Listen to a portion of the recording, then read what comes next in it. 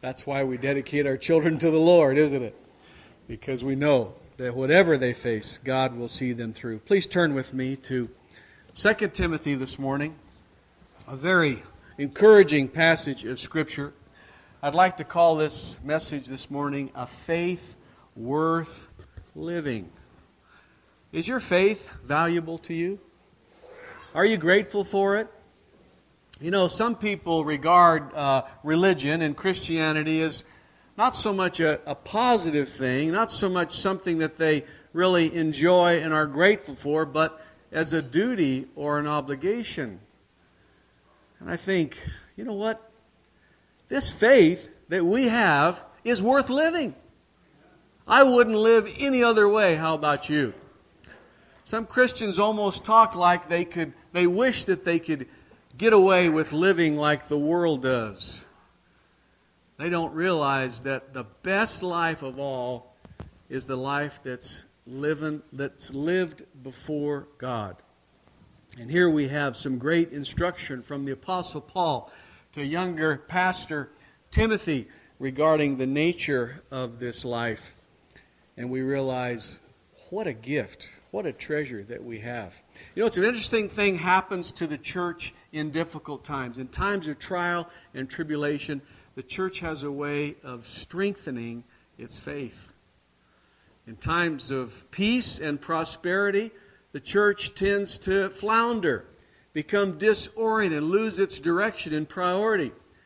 But in times of difficulty, the church tends to put the Lord first, get their values right, and realize how important it is to trust Him. You know, I just sense that with all of the trouble and the challenges in this world today, that there's a special work of the Holy Spirit going on in the hearts of people everywhere, where they're asking the bigger questions. What's really important in life?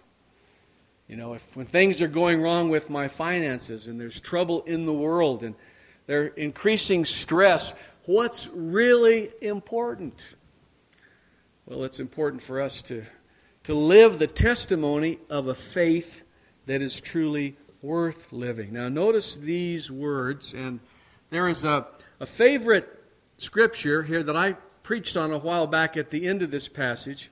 I want us to focus on this whole section of verses 3 through 7 this morning and see how really the context leads to the very important statement in verse 7. I'm sorry, 2 Timothy chapter 1. 2 Timothy chapter 1, verse 3. I thank God whom I serve, as my forefathers did, with a clear conscience. As night and day I constantly remember you in my prayers. Recalling your tears, I long to see you so that I may be filled with joy. I have been reminded of your sincere faith which lived in your grandmother Lois and your mother Eunice, and I am persuaded now lives in you also. For this reason, I remind you to fan into flame or stir up the gift of God which is in you through the laying on of my hands. Verse 7.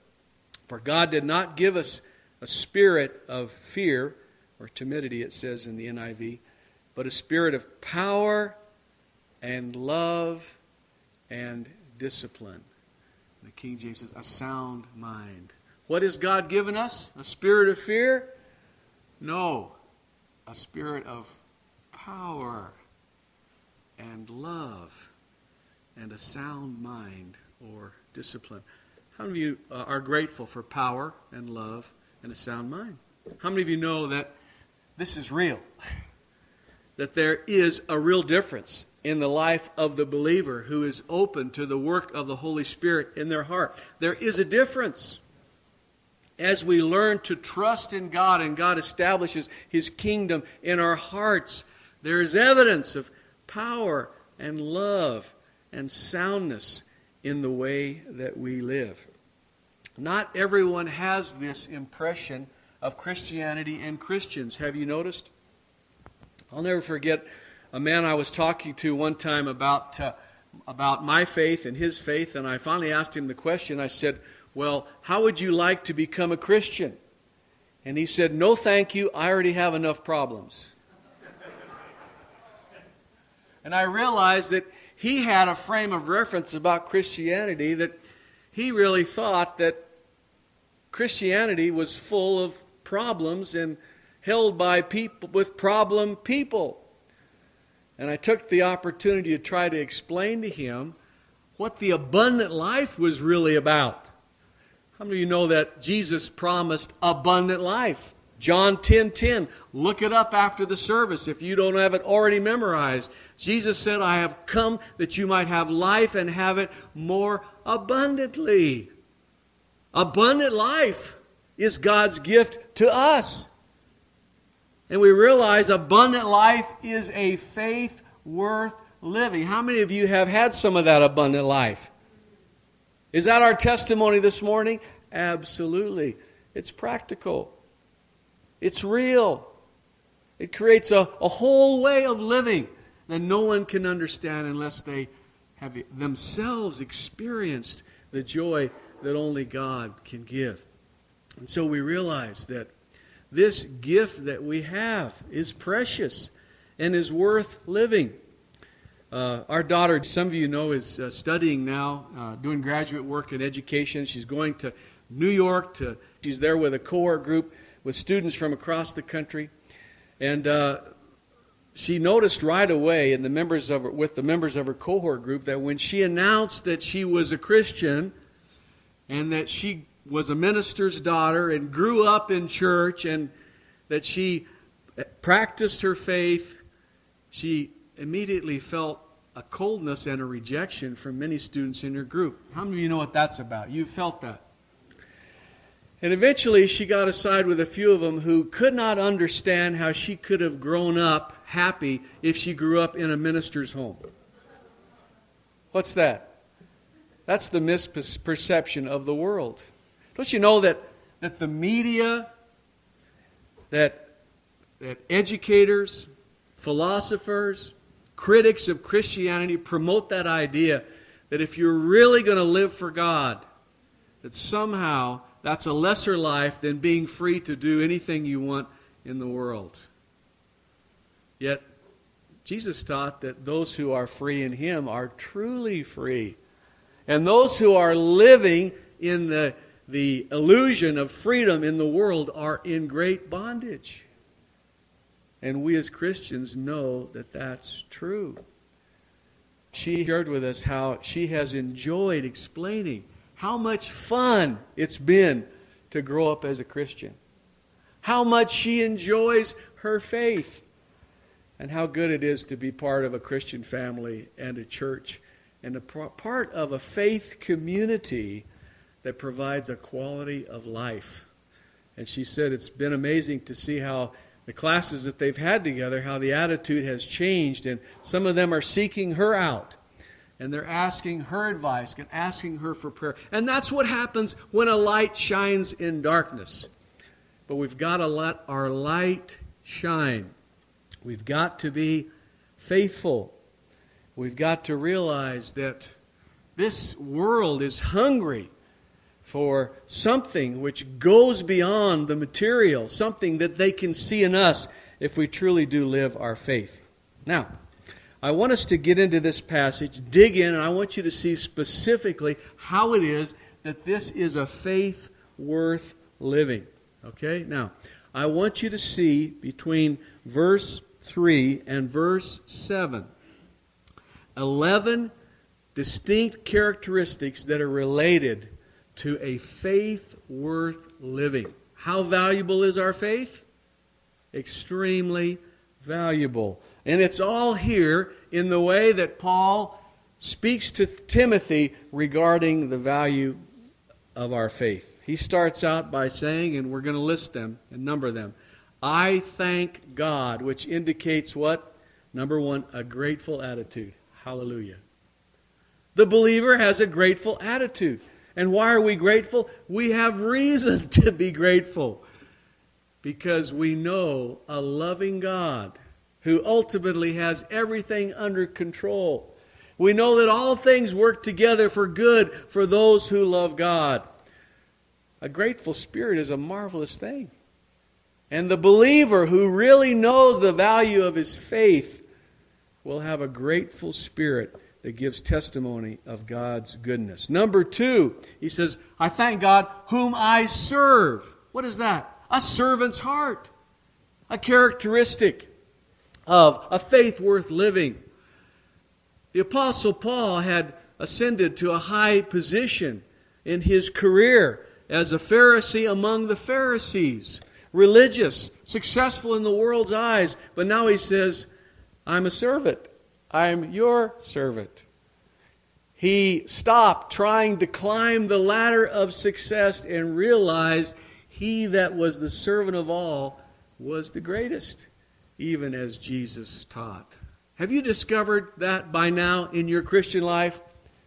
That you'll never be satisfied trying to climb the ladder of success to beat out anyone else. That it's about submitting yourself to others, being a servant and caring and showing support, that we find the greatest joy of life. Number 3, Paul says, whom I serve, that is the Lord, as my forefathers did, with a clear conscience.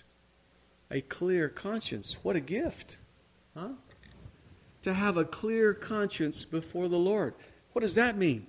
That means that our sins are forgiven, and we know it.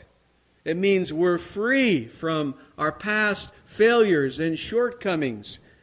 It means that we are free to do what is right and what is good. The blessing and the gift of a clear conscience. How marvelous. Number 4, notice this. As night and day constantly I remember you in my prayers. What is this? This is consistent prayer. Jesus said, pray without ceasing, didn't he? How much is enough prayer? We never come to the point where we have prayed enough, for prayer is living. Prayer is dependency upon God. Prayer is trusting God. And Paul says, I pray for you, Timothy, consistently. What a blessing that is. I appreciate all of you that promised to pray. I hope you meant it. I trust that you did. Did you know that your prayers can make all the difference in the world regarding her life, her faith, the blessing of God in her life? I believe that God has blessed me and my family greatly because of the prayers of my mother and my grandmother and the prayers of Faith Chapel, as my name was mentioned here from the time I was a child, often in prayer request. And I believe that the blessings of God just continue and continue. We had an example of this last week when we realized that our little girl and her husband were planning to go to Egypt right when the riots were beginning to break out, because for a year they had planned to go and attend a conference there, and their plans were to be in Egypt, not knowing this, but the day that the riots broke out.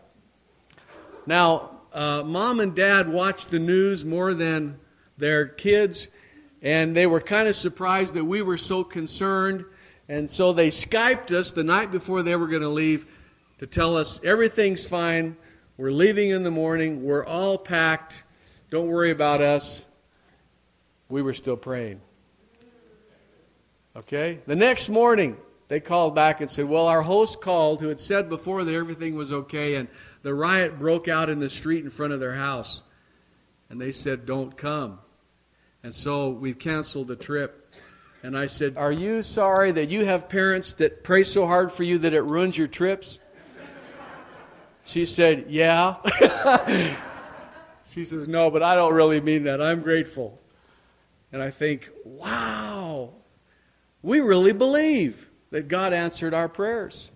The prayers of this church, the prayer keeping our children from danger. We don't know what's going to happen. And we can pray for our kids. That's part of a faith worth living, knowing that God answers prayer. Some of us were at the memorial service on Friday. How many of you knew the principal of Hope School for 25 years? And let me tell you, he was a man of prayer. You couldn't get in his office and get through any business or any conversation without a prayer, a blessing, or prayer for guidance. And it was wonderful to see the next generation of his family standing up, giving testimony of God's goodness and the quality of life. And, you know, I look at his life and his prayer and his prayers that are continuing after he's gone. And you know what? He had a life worth living because he had a faith worth living. And we should all be so fortunate as to learn from his example and the example of others. And I'll never forget, he'd say, you know, he says, I'm not sure why God put me in this school. He says, but I'm going to trust Him to do the best job I can as long as I'm here. I think, you know what? That's integrity. That's godliness. And we all need to live our lives that way, to say, I don't understand why God has me where He has me, but I'm going to trust Him, I'm going to pray, and I'm going to be faithful. And I better hurry up here if we're going to get through all 11. Next one. Number 5. Paul says, I long to see you, recalling your tears. And here we realize that there was a meaningful relationship between Paul and Timothy. How many of you know that part of a faith worth living is meaningful relationships? It's not just about you and about what you want and your blessings, your preferences, but it's about connecting with other people that God has sovereignly put in your life so that you will have meaningful relationships. Someone once said, you can choose your friends, but only God can choose your brothers and sisters. That's true, isn't it? Look around you this morning. These are the brothers and sisters that God has chosen for you. And the more meaningful your relationship with them, the more fulfilling your Christian life will be. Do you ever just stop and just think about the people that God has put in your life and to be grateful for those people along the faith journey? You know, Ginger and I are grateful for our family and friends and people here in Albuquerque. But you know, we have people in California that we served with some 30 years ago that still are like family to us. And in Virginia, we've got family there. And in Oklahoma, family there. And people across the country and around the world. Why is that? Because faith is about meaningful relationships. And they really are a treasure that we need to preserve and not take for granted. And so, certainly, that made Paul's faith worth living and is a good example for us. Sixth characteristic I want you to see is, so that I want to see you so that my joy may be full. Filled with joy. And here it's directly about his relationship with Timothy as he gets to see him. But, you know, the Lord promised that we would experience joy in our relationship with Him. Nehemiah said, the joy of the Lord is my strength. The joy part makes our faith worth living. Joy is not dependent upon our circumstances. Joy is dependent upon the fountainhood of God and His love and His faithfulness and His provision that never interrupts. And so the joy that we have is truly a great gift. There's more as we continue.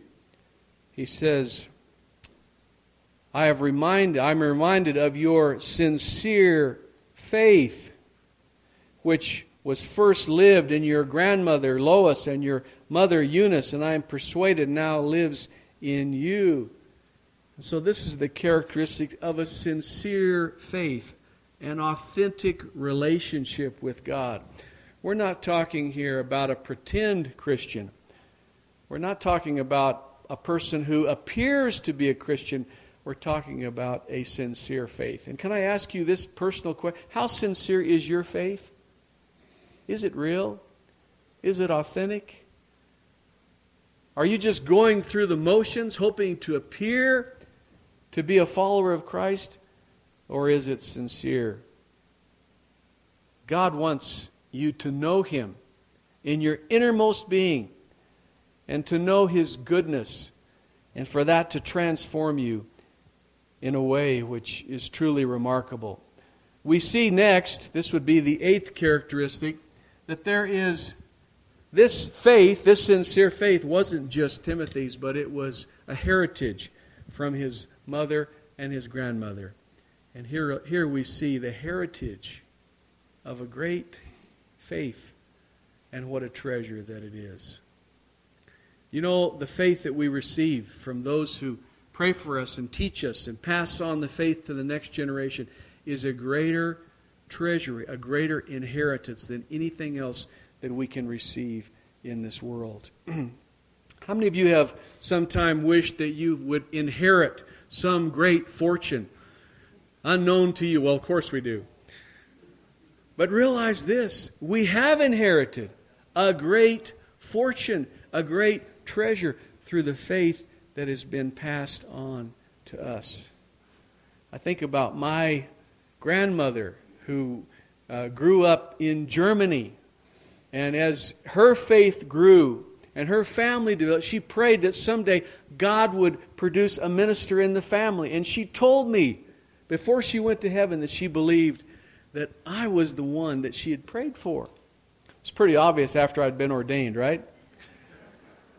She didn't even want to tell me before that.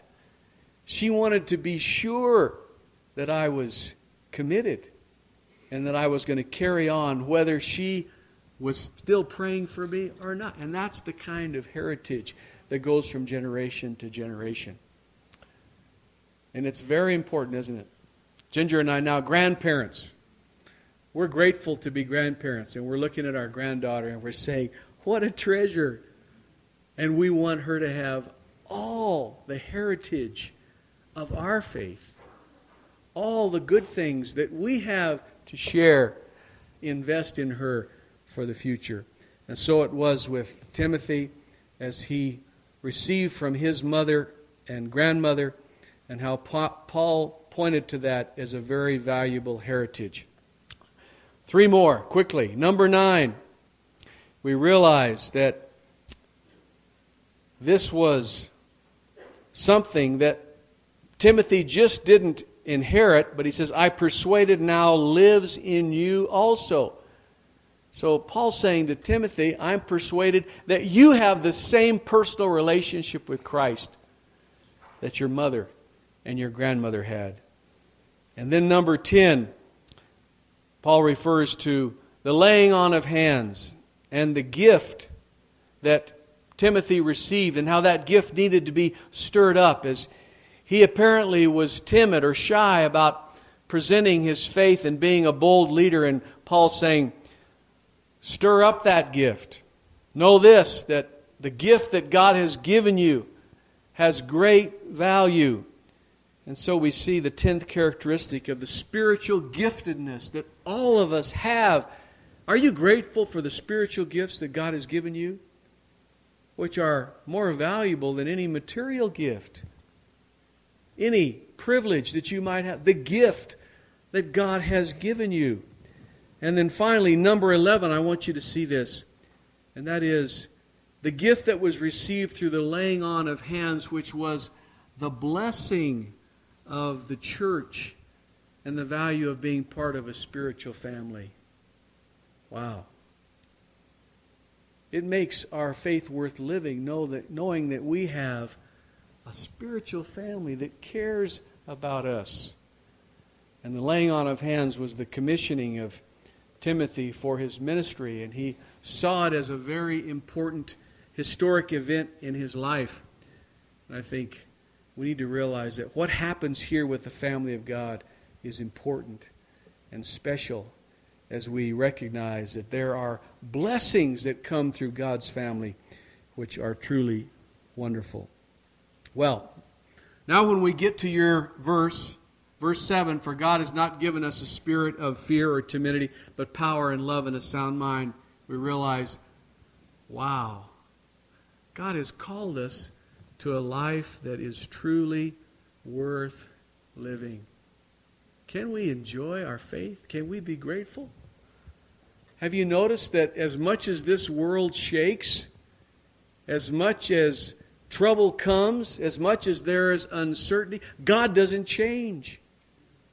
And that He faithfully holds us and keeps us regardless of what else is going on. Well, this morning as we conclude, I want us to come to the communion table and just express our gratitude to God for this wonderful faith which is so truly worth living. And let's leave this morning encouraged to live and to let our light shine and reach out to other people that may not realize what a great blessing this faith worth living truly is. Father, we thank You for the privilege of coming before Your table. We thank You for this great gift of faith You have given us. Help us, O God, even this morning, to be encouraged as we renew covenant with You through this cup and this bread. We pray in Jesus' name. Amen.